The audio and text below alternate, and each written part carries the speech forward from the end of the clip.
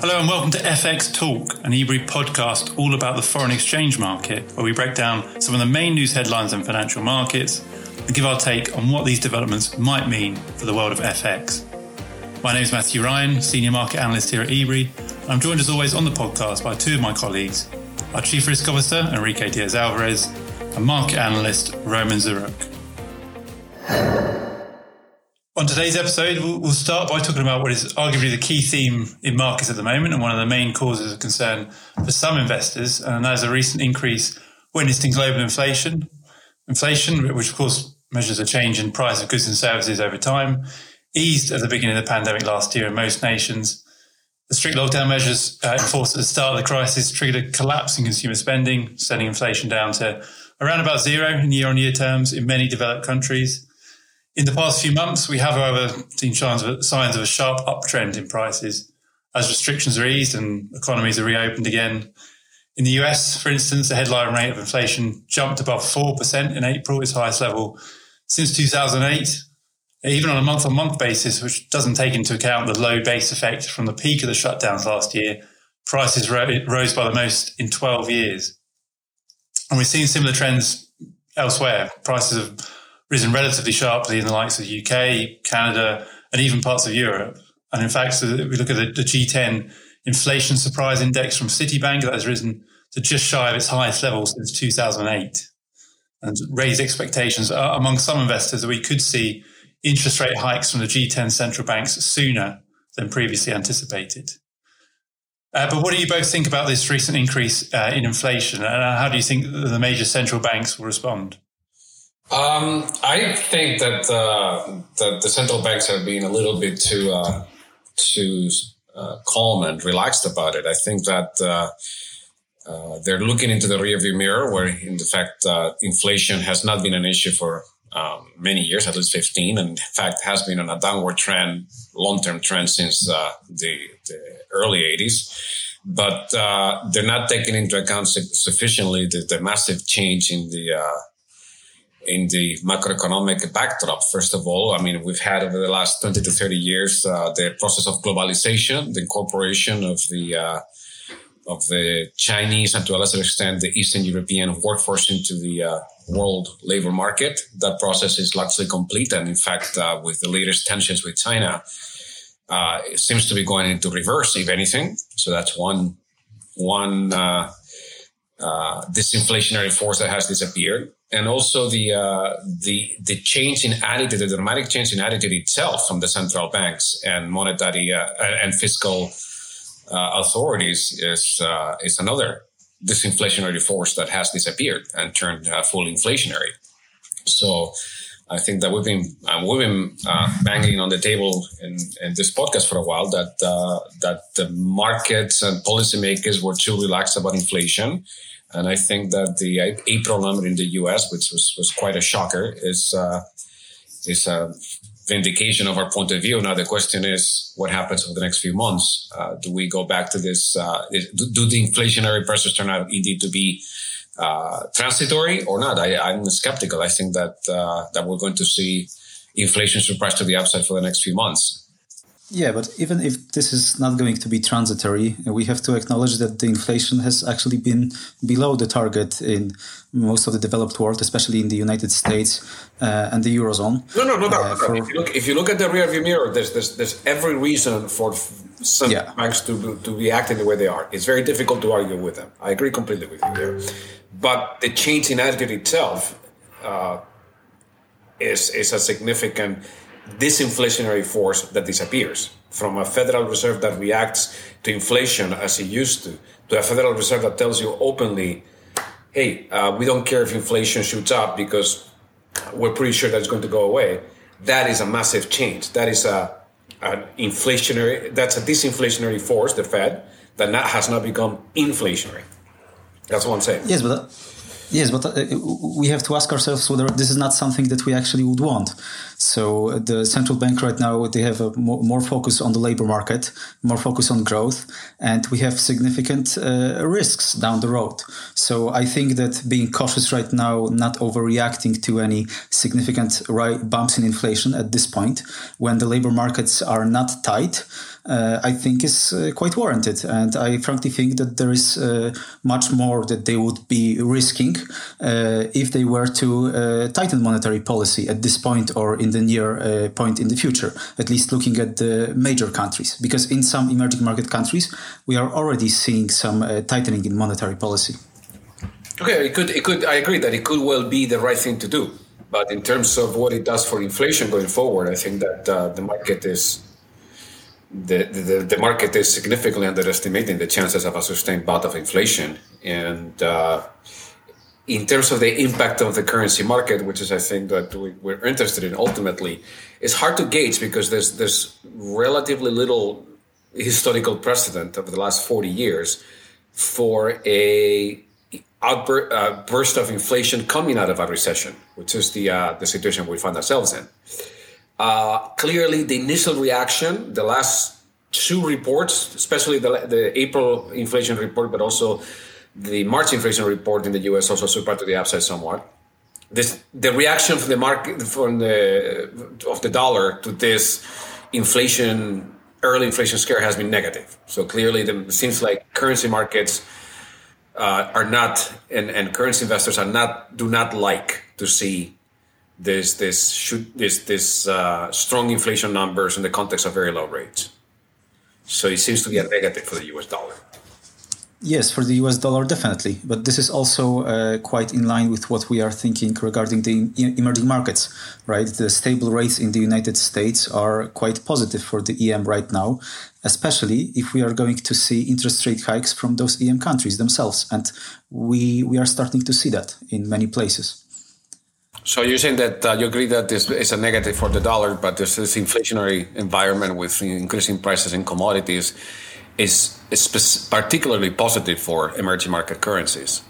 Definitely. Stable US rates, higher commodity prices, and potential or even actual hikes in the EM are things that I think should work well for the EM currencies in general. Yeah, I mean, it's interesting talking about that guys. I think my view is really, I think central banks sort of right to look through temporary inflation at the moment, for the time being, at least, if it does prove temporary. I think the central banks have been flagging it for a while that we will see the possibility of higher inflation in the coming months. And that's exactly what we've been getting. Obviously, it's been slightly higher than expected, particularly in the US.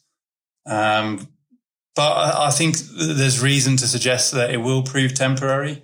Now, of course, look, from one point of view, this reopening of economies, this surge in demand, pent-up demand among households has driven prices higher. But also it's been partly, I think, due to supply concerns, supply issues. Now that economies are being reopened again, getting supply back up to the levels it was prior to the pandemic is not going to happen overnight. If we look at supply of either goods or services, if you look at sort of restaurants, cinemas, hotels, for instance, opening at reduced capacity, for instance, I think that once supply catches up with booming demand in the next few months, I think it stands to reason we may start seeing an easing in inflation in the next few months. I think up until we see evidence to the contrary, I think the central banks will continue to stress that they'll look through temporary inflation spikes. But I certainly agree the next sort of 2, 3, 4 months or so, these inflation prints will be just about the most important economic data releases on the calendar. I would agree with that. I think that the reaction of the central banks is going to be to delay hikes as much as they possibly can. So we're going to see sustained positive surprises in inflation over the next few months. I am not quite so certain that it's going to be a one-off and then we go back to the way it used to be with inflation at or below targets. I think that, again, everybody has gotten a lot more comfortable with inflation. And I think inflation is going to, over the next 5 years, is going to be average more than the targets of the various central banks. But I do agree that central banks are going to delay as much as they can coming out of the 0% negative interest rate policies.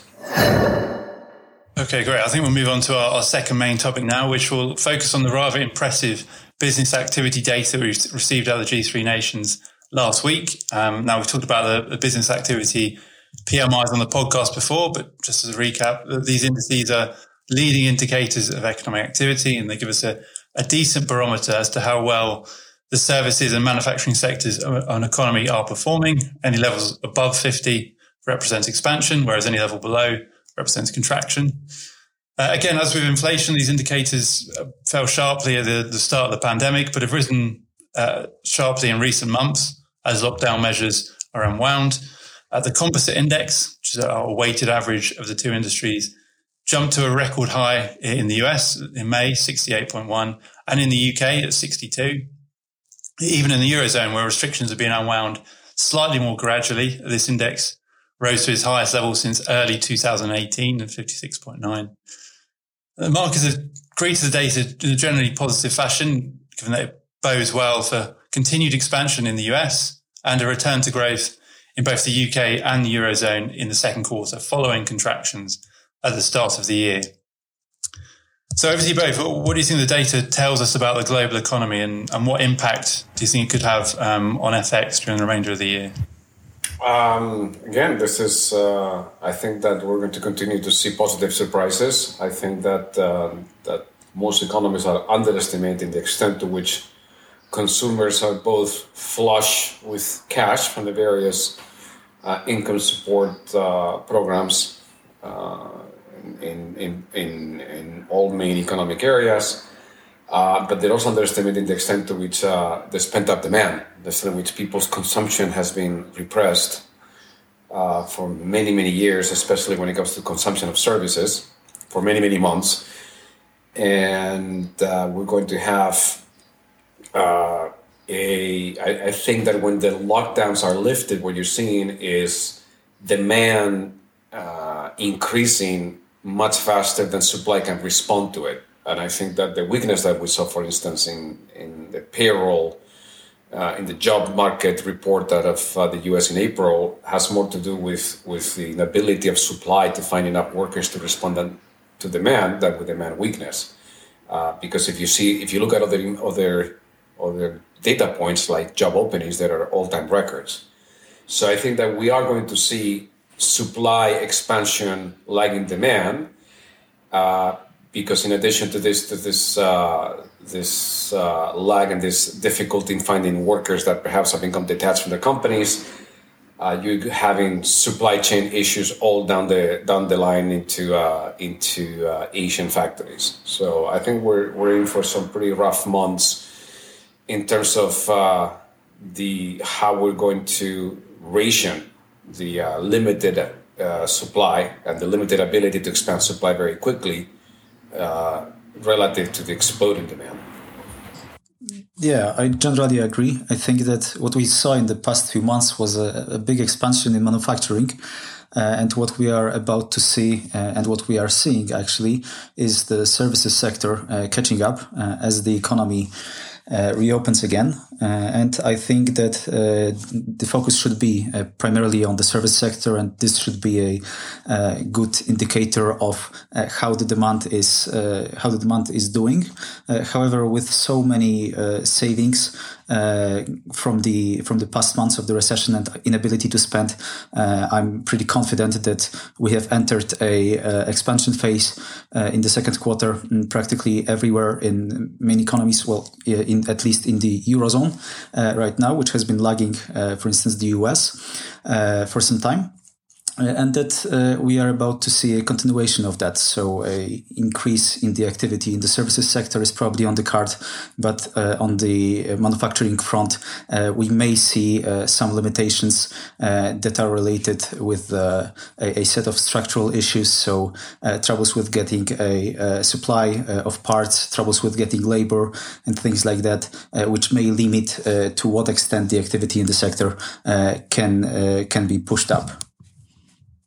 I agree. Yeah, well, I think this data largely confirms the view that we've had for a little while on the global economy, and we've probably mentioned on this podcast a number of times that we're on course for a pretty strong rebound in global economic activity This year, certainly, I think in the second half of this year, as restrictions are eased.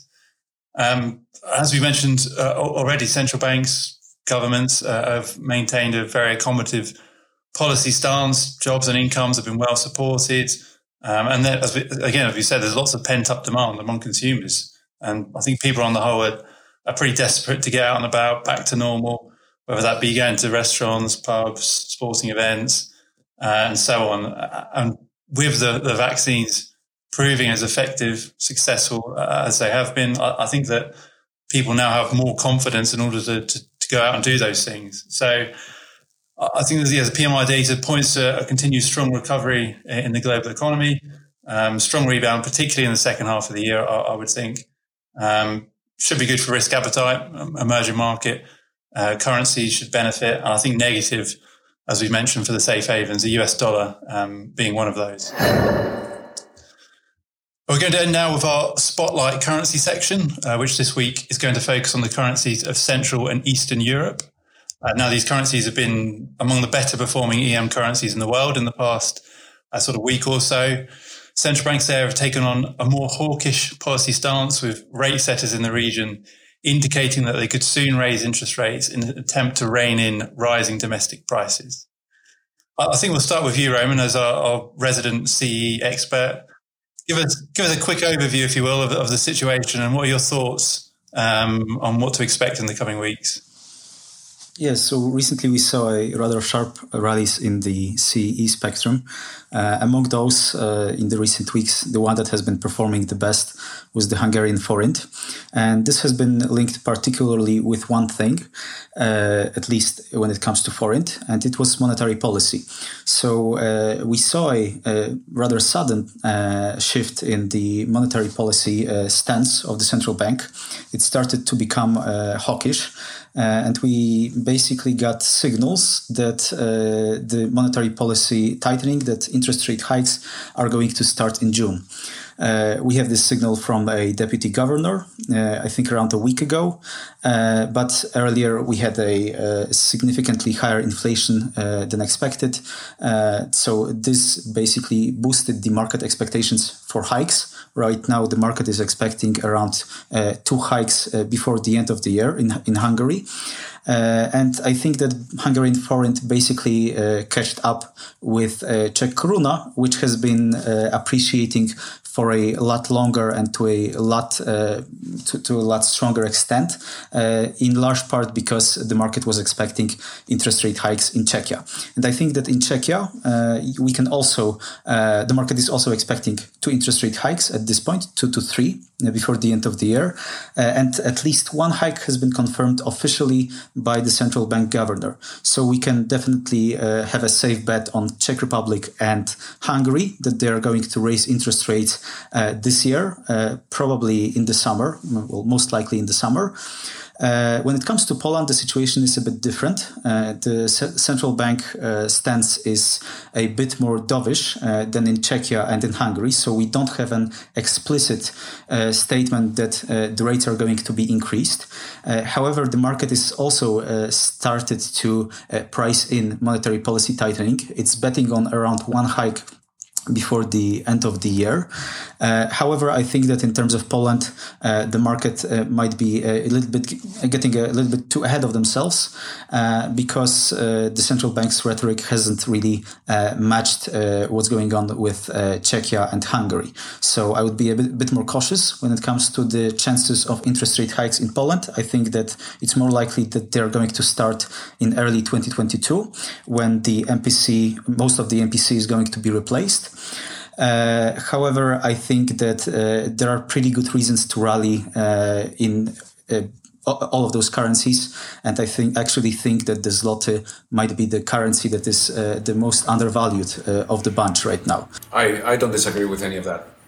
I'm going to defer to your expertise as to which one as to the relative ranking of the currencies, but in general, I think that an economic area that is expected to rebound very well from the pandemic, that was already on a convergence path with Central and Western Europe of strong growth, strong employment gains, strong income gains, And now central banks that are both willing and, more importantly, able to raise interest rates without worrying too much about the negative consequences of increasing rates. That to me is difficult to find a more positive set of factors in any one currency right now. So I think that I would be buying any of those currencies with both hands at this point.